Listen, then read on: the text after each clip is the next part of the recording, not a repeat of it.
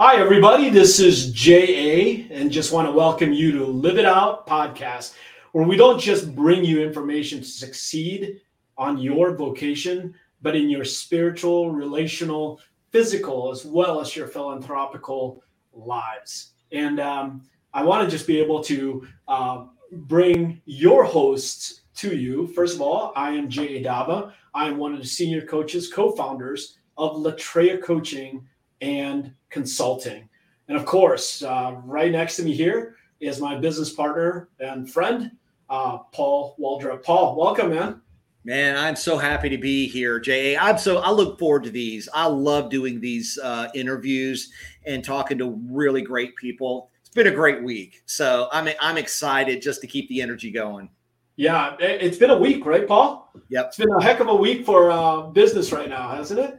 Well, we've got to do what we coach other people to do, right? There are things that we have to do systematically. You don't always see the instantaneous results, but if you keep doing it, you keep moving forward, it comes. And, I had done a video earlier where I talked about sometimes you plant seeds and sometimes you water those seeds.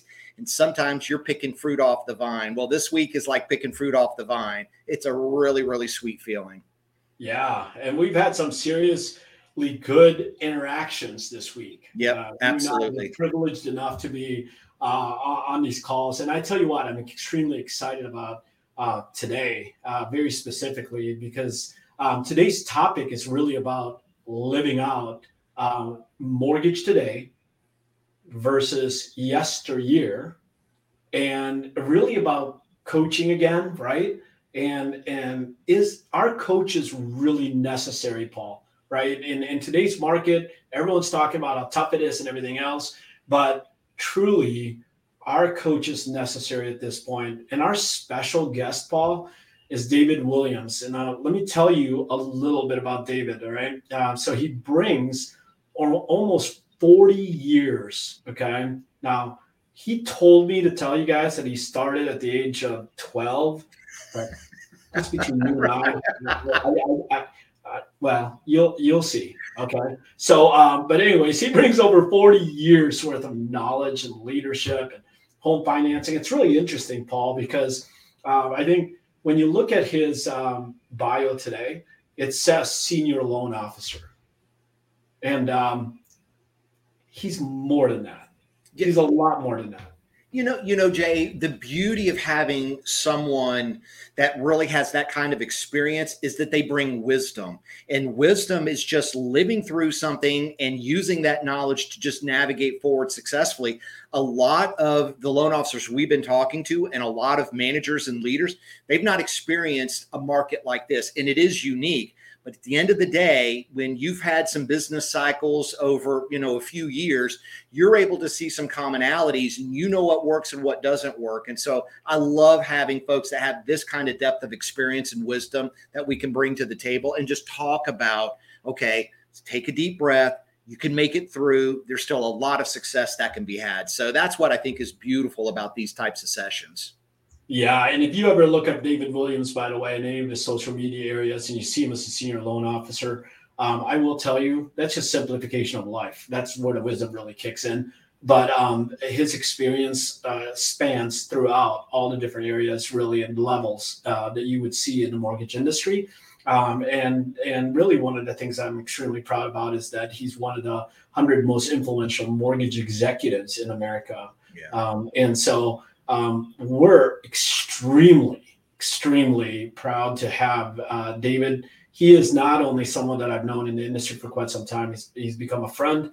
We have a lot of things in common, and I'm gonna bring him on here because I want to ask about something in his life. All right, because he's not just about mortgages. So I'm gonna bring him on. Welcome to our podcast, David. How are you? Welcome, David. Thanks. Honored to be here. You guys, it just makes me smile. I've known JA for, we won't say how long. And Paul, just from the introduction I had about you from JA, and I know who wouldn't partner without being with somebody that was like-minded. So I'm really looking forward today with you guys. Awesome. So happy to have you. And I just love your enthusiasm and your energy. We were talking about that even before, Right. We were kind of in the lobby talking. I mean, you're just so fun to talk to. So I am just so glad that the audience is going to really plug in and connect with you as well. Thank you. Appreciate that. And by the way, when I was joking about him starting in the business at the age of 12, you now can see, right? He probably did. No, let me finish. What I meant by that is, doesn't he look like he started at about 12? Right? So a little side note about that. I have a little bit of a vanity gene, and my hair was like my thing, right? And up till about, I want to say 2 years ago, I was nursing it. My wife was like, "You're done." And I'm like, I can't. And it was like heartbreaking. It literally took me a year and a half to get used to this look. And then, of course, I'm going to point it out. What I'm really trying to tell you, David, is that you don't look like somebody that's been in the business for 40 years, bottom line. Right. So, well, it cost me my hair, but other than that, I'm great. Well, then you brought that up, and that one's on you. But you know what, Right. David? The other thing that I absolutely saw when I was looking into your social media and everything else, and it talks about that you're a family man.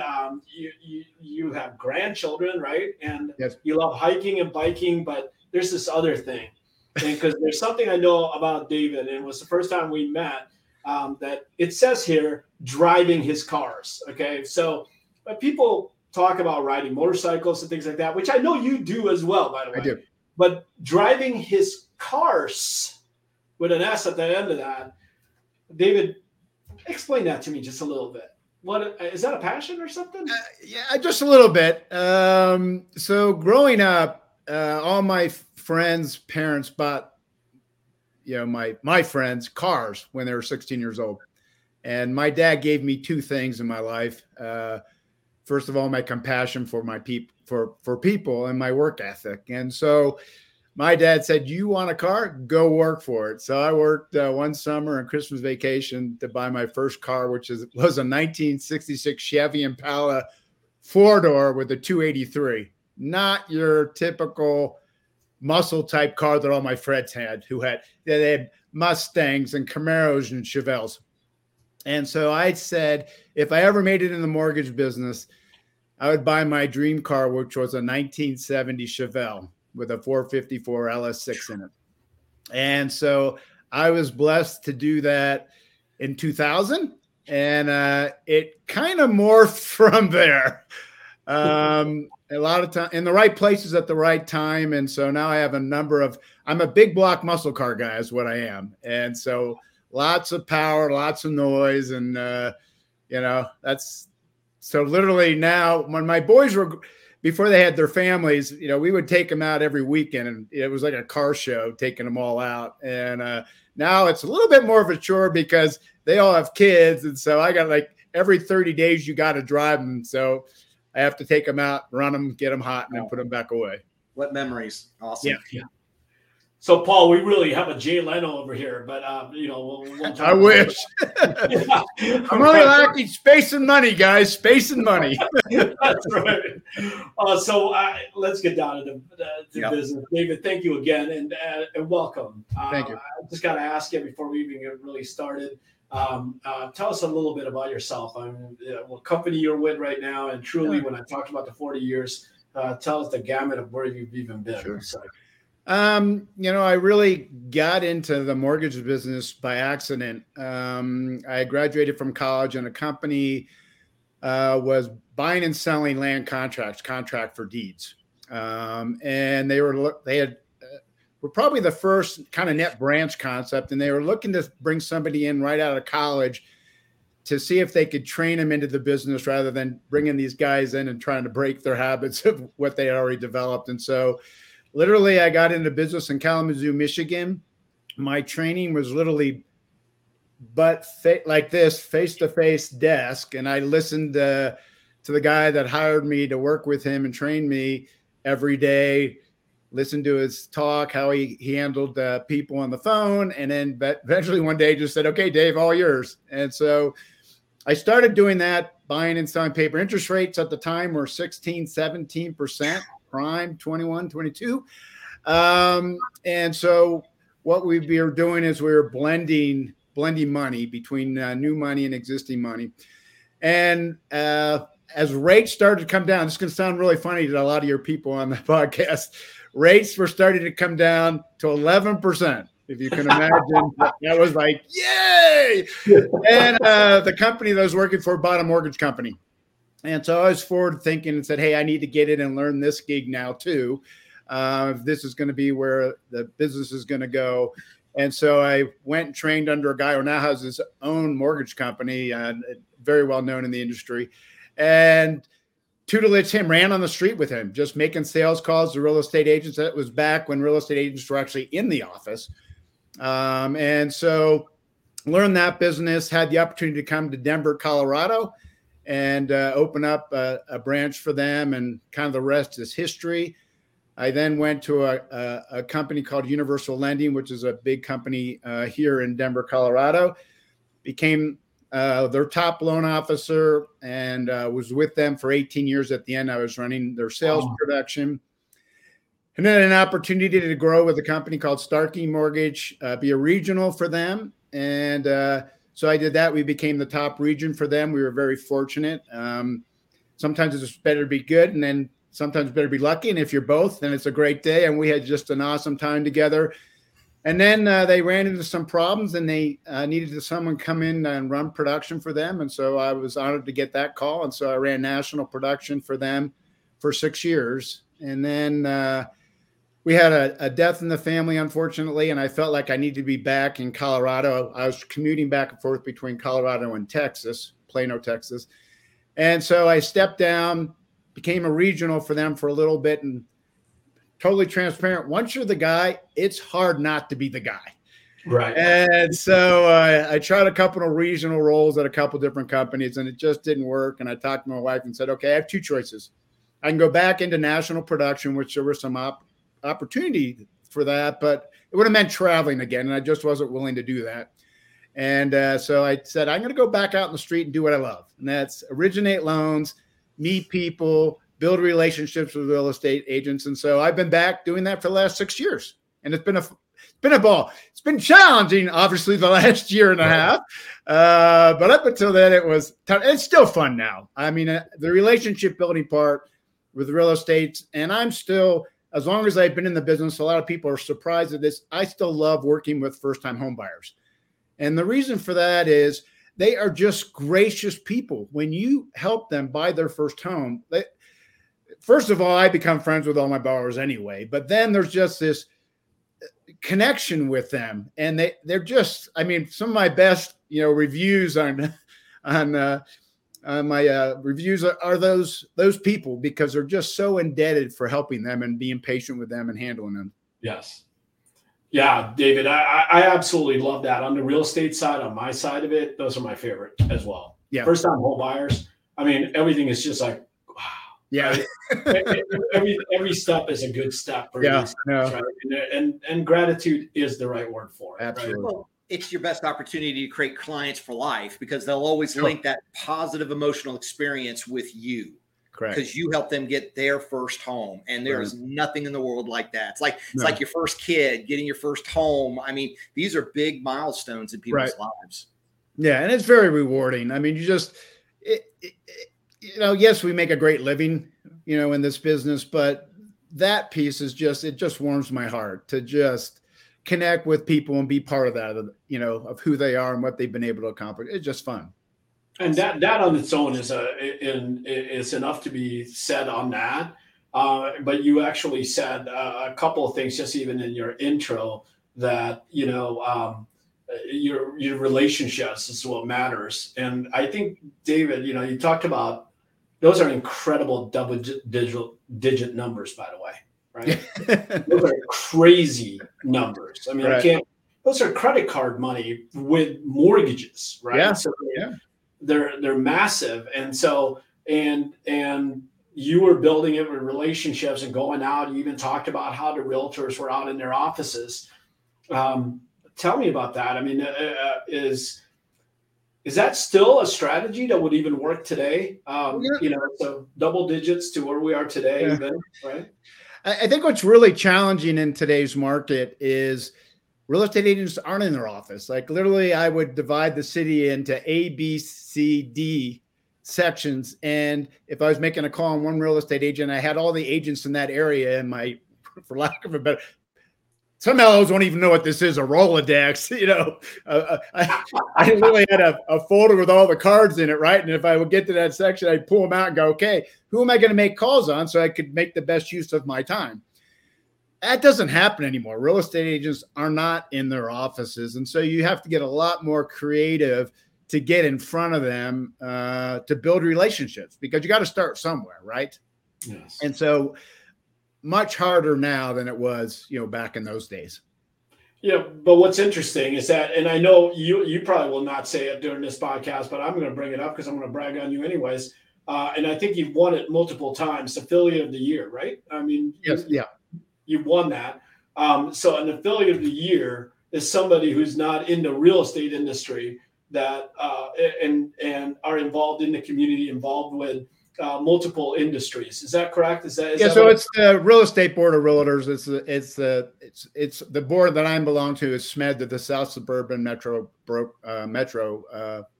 Association of Realtors. And so and my reason for me in that involvement is you got to be where the real estate agents are, and they are there. They show up there. They show up at events and stuff. And so you got to get very involved with your local, board, real estate board office, chamber of commerce, whatever, just to get in front of agents because they're just not around. Yeah. That's lots of networking meetings, groups, things like that. Yeah, no, that is for sure. David, what, so let's talk about a couple of different audiences just in this particular, because there's people listening that are going to be executives and managers and above, and then there's going to be the LOs, right? And so when I heard you say 18 to 22, I just about cringed because, I thought ours was bad when I got started. It was around 11 or 12, right? Yeah.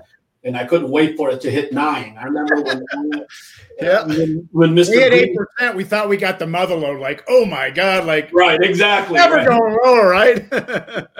Yeah, we thought Greenspan was our greatest sales manager, right? Exactly. That's what it was. But so from an executive level, if you had to look at, how manage it, right? Today's world compared to then, from a managerial standpoint, is it a massive difference? Yes and no. Yes, trying to connect. No, relationships are still relationships. You still got to build them. You still got to get to know them. You got to bring value to the relationship. So that part hasn't changed.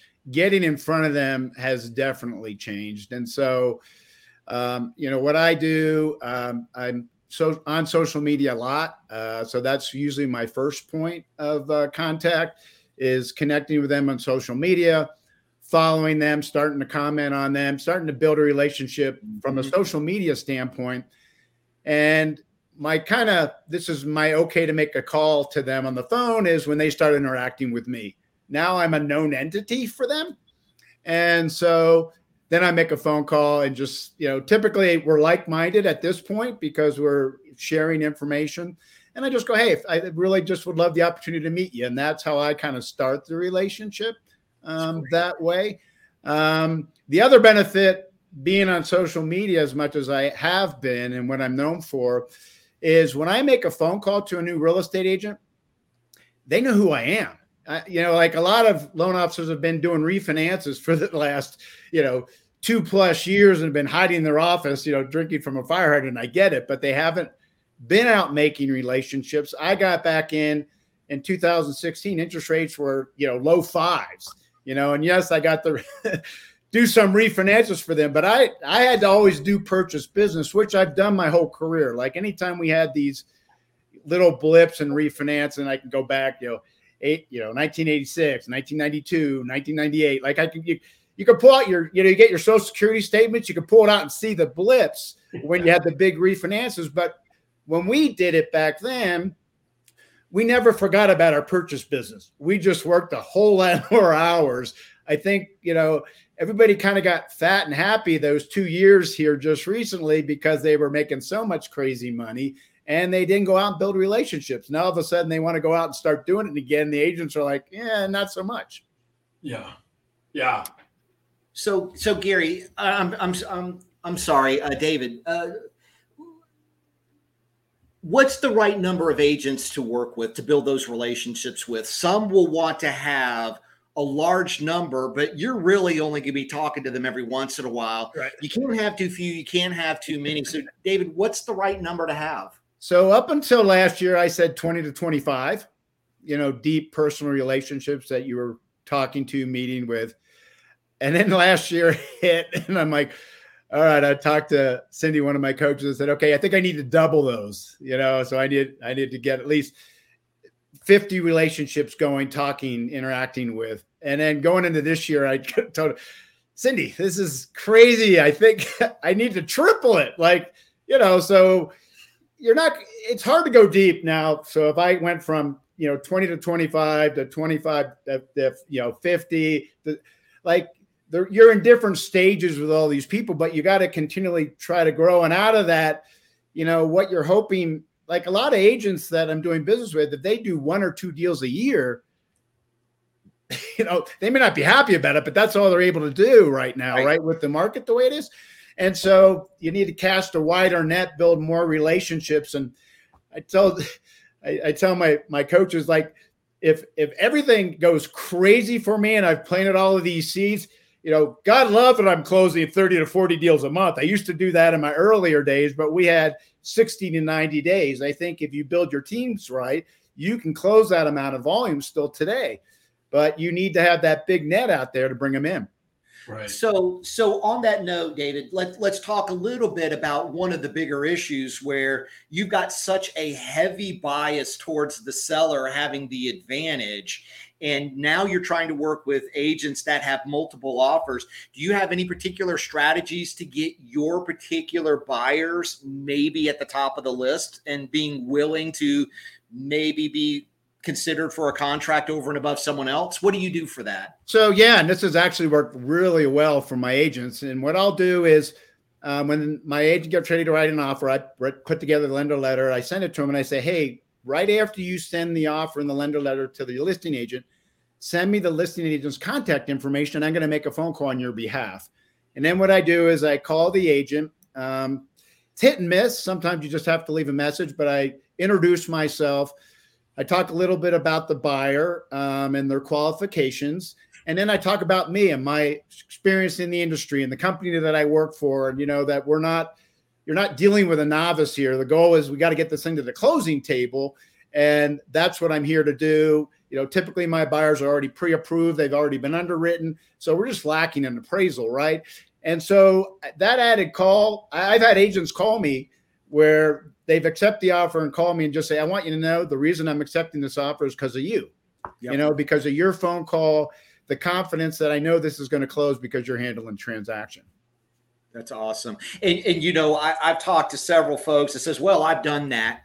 They've done that for a little while, but not consistently. Yeah. And they think it's a magic bullet, and it's not. It's just one of your many strategies that you just need to employ in this day and age.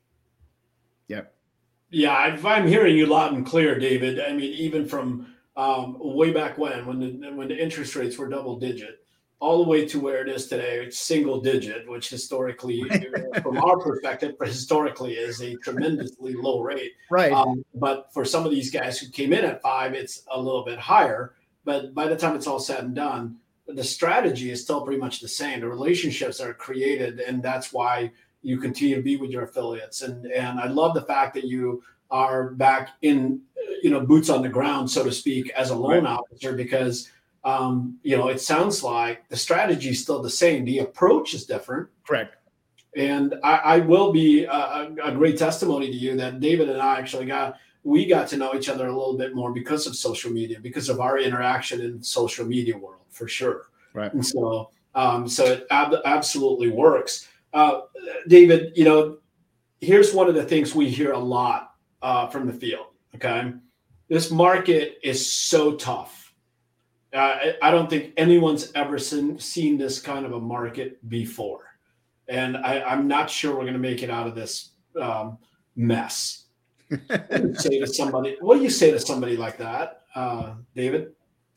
I think what's great about this industry, people are always going to be buying houses. They have to live somewhere, right? And yeah, it's challenging. Yeah, there's no inventory. Yes, buyers may be nervous about interest rates. And I think that's where education comes into play, right? You've got to be a beacon of positivity. You got to tell your buyers, you got to get in somewhere, right? You got to get started. At least in Colorado, we're always continuing to have appreciation. I mean, people say, "Oh, the bottom's going to fall out." 2008. That was a whole different thing in 2008 to where we are today. And so, at least for the Colorado market, we're saying 3 to 5% continued appreciation. Lots of companies are moving in here, and so, we have to educate our buyers. Look, here's the opportunity. I mean, in Colorado, the rents are insane. And then when you look at what their opportunity is to buy a house compared to rent and start building wealth, it's an education process. You have to slow way back down and take some time, kind of walk them along a path, make them see a future that, they got to start somewhere and build wealth. And so I think, it's us slowing down a lot more, bringing a lot more education to it. Well, and based on that line of thinking, and I love the fact that you just said that there are people that are still going to buy houses. There's the I want to buy a house, and then there's I have to. Same thing on the seller side. I don't want to sell my house. I have to sell my house. There's life events that come in. Right. Talk about the power of your network. Over your career, you've probably built a pretty expansive network. And I just imagine that going back and trying to make sure that you stay top of mind with your first level contacts. Right. You want to get into be known in the second and third level contacts, right, because you need to reach those I have to sell or I have to buy type right. of contacts. Talk about how you do that. So I think, obviously relationships are extremely important to me. And so when I came back, so Denver was my backyard, obviously, when I hit my home runs on the production side and was the top producer here in Colorado. And when I came back in, this 5 years ago, I went and called on all my real estate agents I used to do business with. And I was very blessed because they had two questions for me. First question was, are you really back? Like, you're not doing this and then you're going to go back into management? Because I left, I was 18 years in management. I say that's my one career mistake was I got off the street, became the management guy. Now, granted, I've met tons of wonderful people. They're still friends. Jay's one of them. And I've got an amazing network at top of mind. I just came back from Vegas Mastermind, and all the top leaders in the mortgage business are there, and they're all my friends, and I got to see them all again. So when I came back, they're just like, okay, if you're back. And the second question was, are you going to still be available, and are you going to still bring your creativity to these deals? And I'm like, yeah, that hasn't gone away. And so I was blessed to jump right back in with a lot of my agents. They were like, you're back, you're my guy. And I think that just was a testament for the relationships I continue to have, even during those 18 years. I still talk with them. I interacted with them, called them on their birthdays, just maintain the relationship. So I think, that was a big benefit for me on those. And then, as you're dealing, you got to ask your buyers, for referrals. It's kind of like my insurance agent, every time I call him about something, he says, now you're giving my name out, right? And I'm like, oh yeah. Okay. Yeah. I'll start again. Right. Because you don't, right. So you got to remind your people, hey, and not an obnoxious way, but you got to say, hey, just remember, if you know somebody that's going to be buying or selling, let me know, And so I think at some point you need to be self-promoting yourself. Right. You are so right, Jay. I gotta ask David another question. I've just had a lot of conversations of LOs trying to get back into these relationships and talking to real estate agents, right, and they say, I got a guy. Well, it's David Williams at the other end of the guy. He's the guy that the real estate agent's doing business with. How do talk to a loan officer that's talking to a real estate agent that's got their guy, a David Williams on the other side? What do they need to do to start them thinking about, oh, I want to be your guy, I want to be your gal? Talk to them. And every one of my agents that I've continued to be agent, I was the second guy. I was the B guy. Like I was in the B position. So and I still to this day, I'm meeting new agents that are top producers out there that know who I am, but they got a guy. I mean, they definitely do. So first of all, what I do anyway, I don't know if it's a magic bullet, but I honor the guy that they're doing business with. You know, chances are I do know him, you know, so yeah, Paul's awesome. He's really, really good.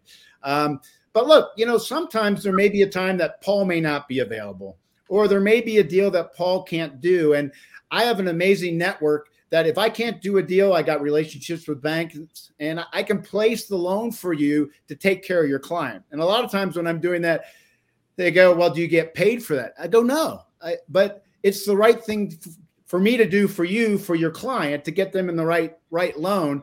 And so I think, you know, just acknowledge the fact that they got a good one and then just be there. Stay in contact with them. There's going to be a time that guy's going to be on vacation or not call, and they're going to need somebody. I'll give you an example of one of my top agents right now who I was, you know, he was on the listing end. I connected with him.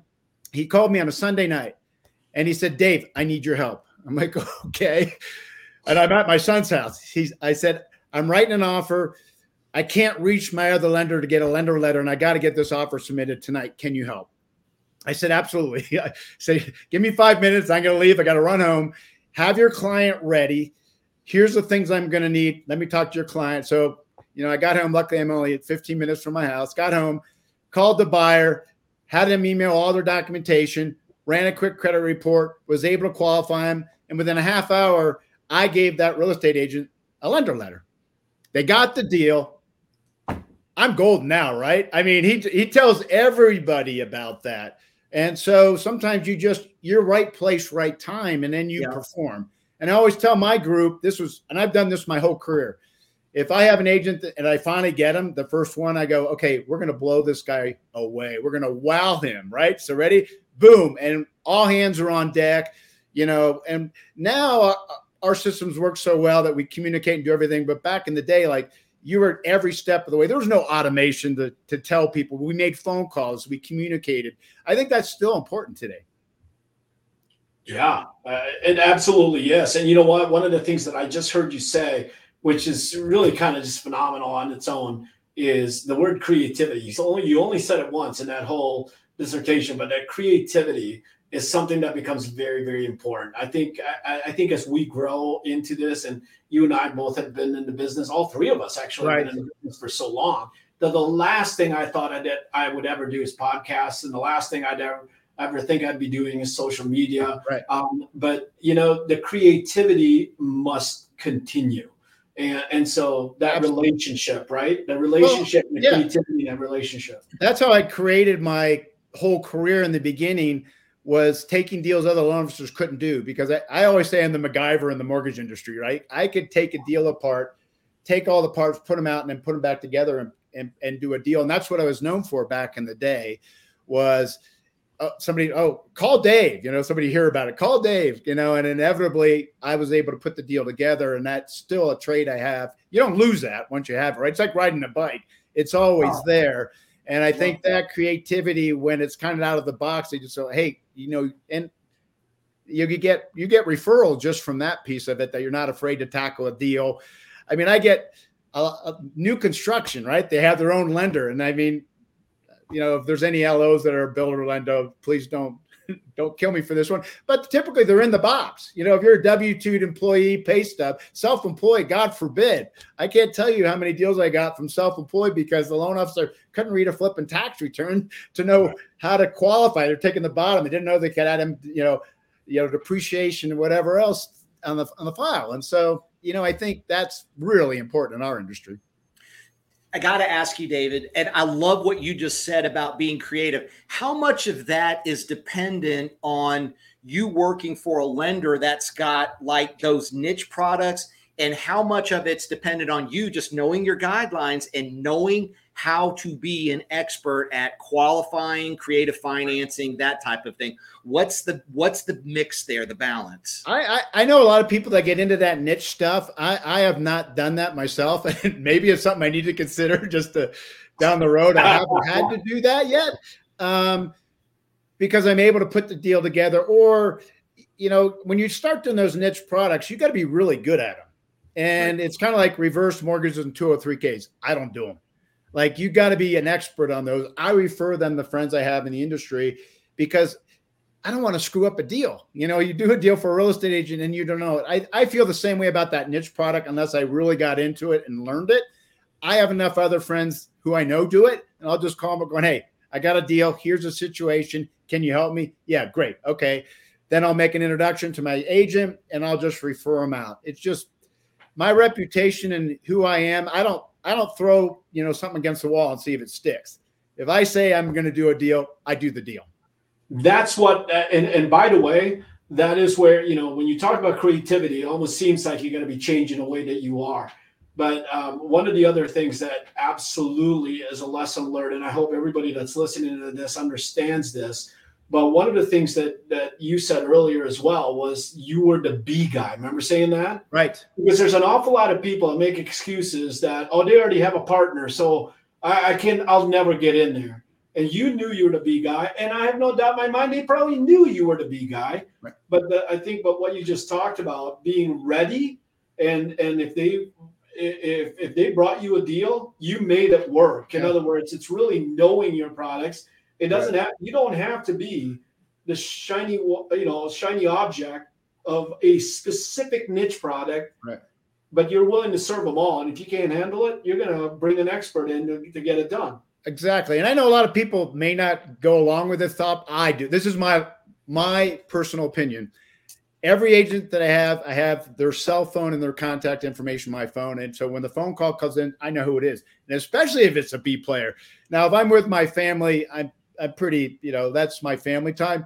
Unless it's that agent that I'm in the B list, then I'm picking up the phone. I'll just say, excuse me, I got to take this call, right?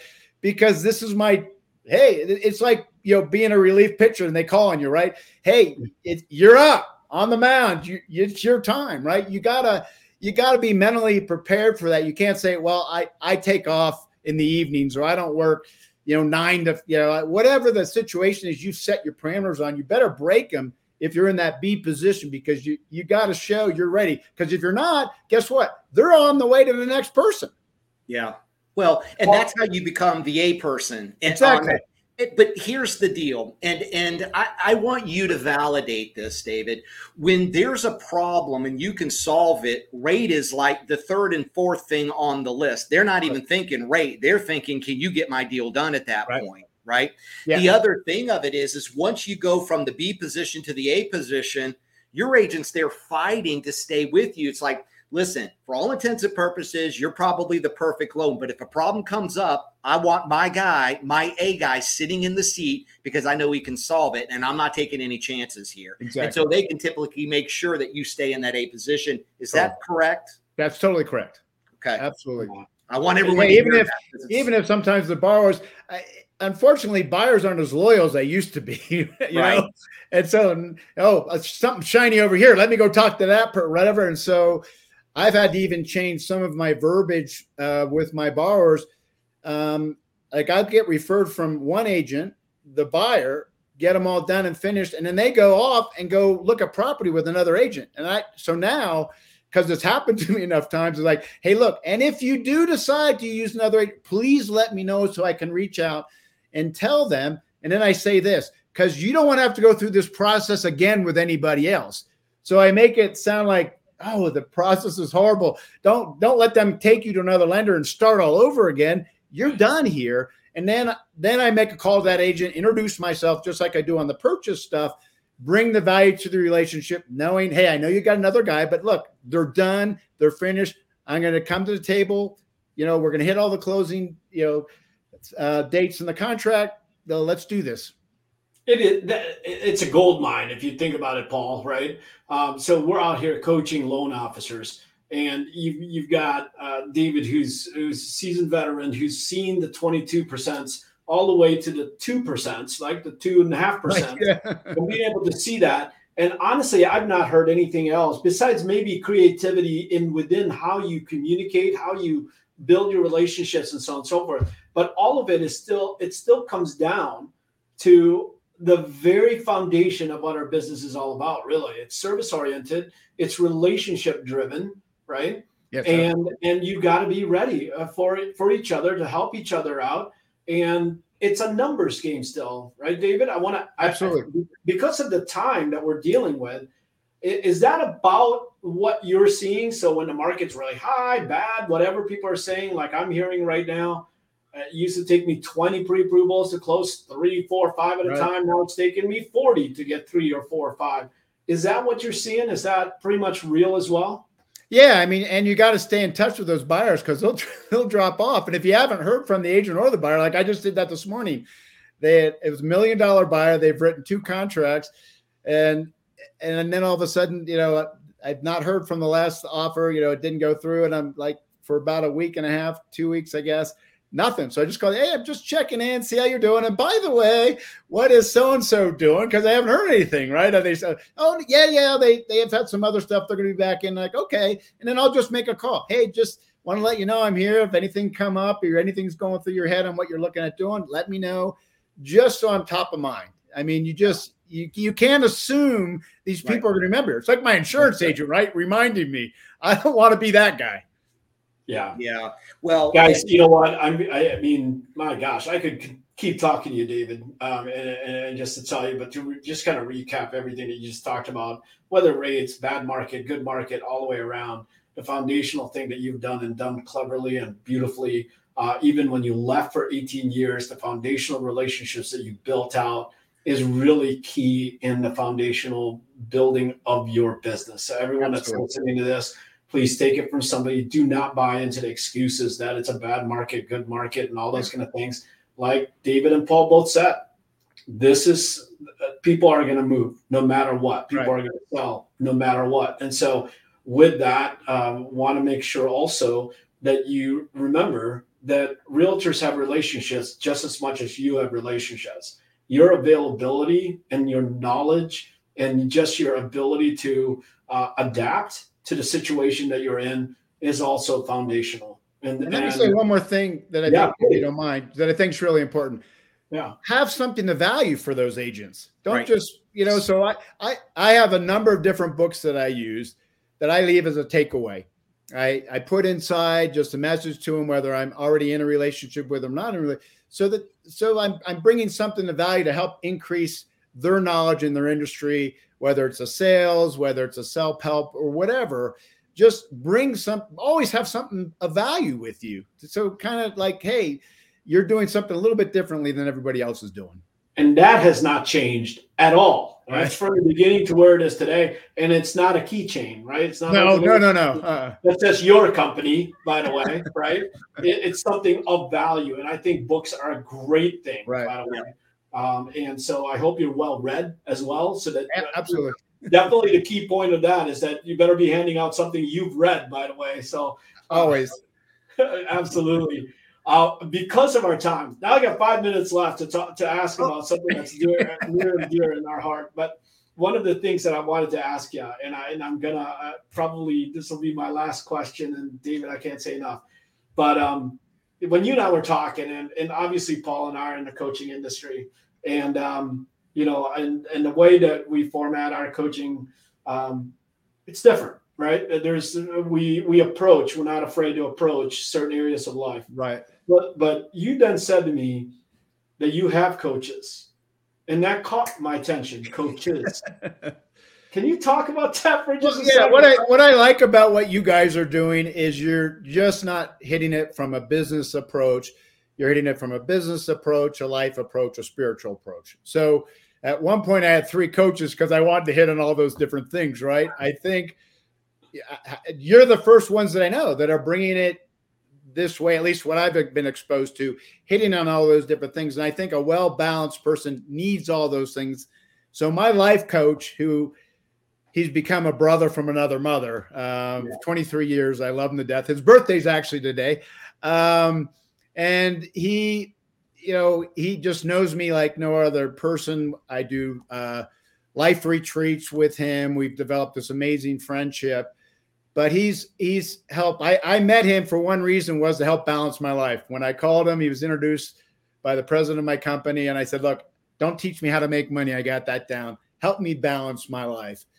Well, what he did, not only with that piece, is he helped me balance my life for sure, but then he introduced me to a lot of different things. He helped me reconnect with my spirituality in a different way.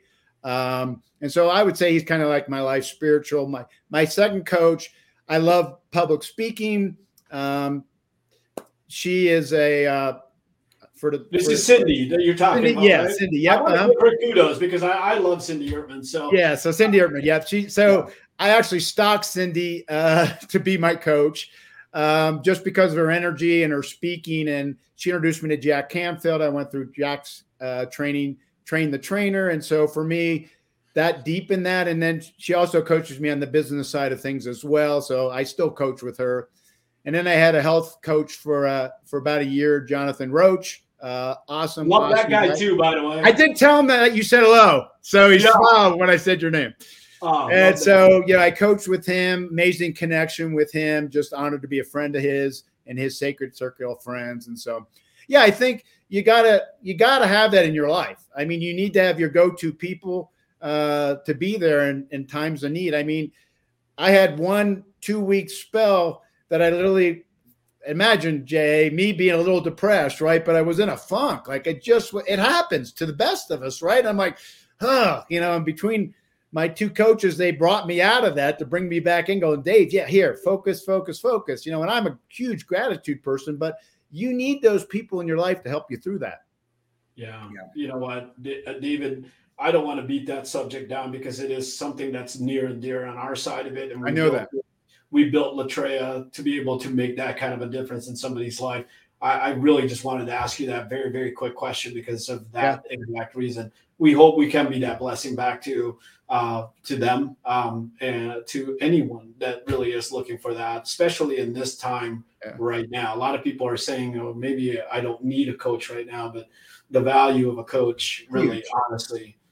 Well, and I got to say, I'm going to be fun watching you guys because I want to see how this all goes for you. And I wish you both the most success. I've had a ball with you guys today. Thank you so much. I'm honored to be part of your group today and sharing my thoughts. Hopefully somebody found something worthwhile and all that stuff. If nothing else. Of course they did, man. Of course they did. Because I had fun with you guys, so that's the main thing, right? Right. Exactly right. So no, the pleasure was all ours for sure. Yes. I can't begin to tell you how grateful I am that you joined us, and it is just so great to have you on. Don't be too surprised if I knock on your door again on a separate topic because I honestly believe there's a lot more to it. We could have concentrated this on leadership alone, right? So thank you, brother. So I look forward to that, brother. Thank you again, and I'm going to go ahead and say goodbye now. Thanks, Paul, any parting words for David? Paul, any parting words for David? Oh, Joe, just thank you for this. I mean, your experience is golden. And what I hope it encourages everyone is that there is no magic bullets today. It's just a different, slightly different approach to the classics of building your business. And so you've provided a lot. Love it. Thank you so much, David. It's just been an awesome day. Thank you so much. Appreciate you, guys. Brother. Take care. I'm sure I'll talk to you real soon. Absolutely. All right. Take care. Bye. Paul, what a wow. You want to end recording? You can end recording. Wow. It's just been kind of did I end recording?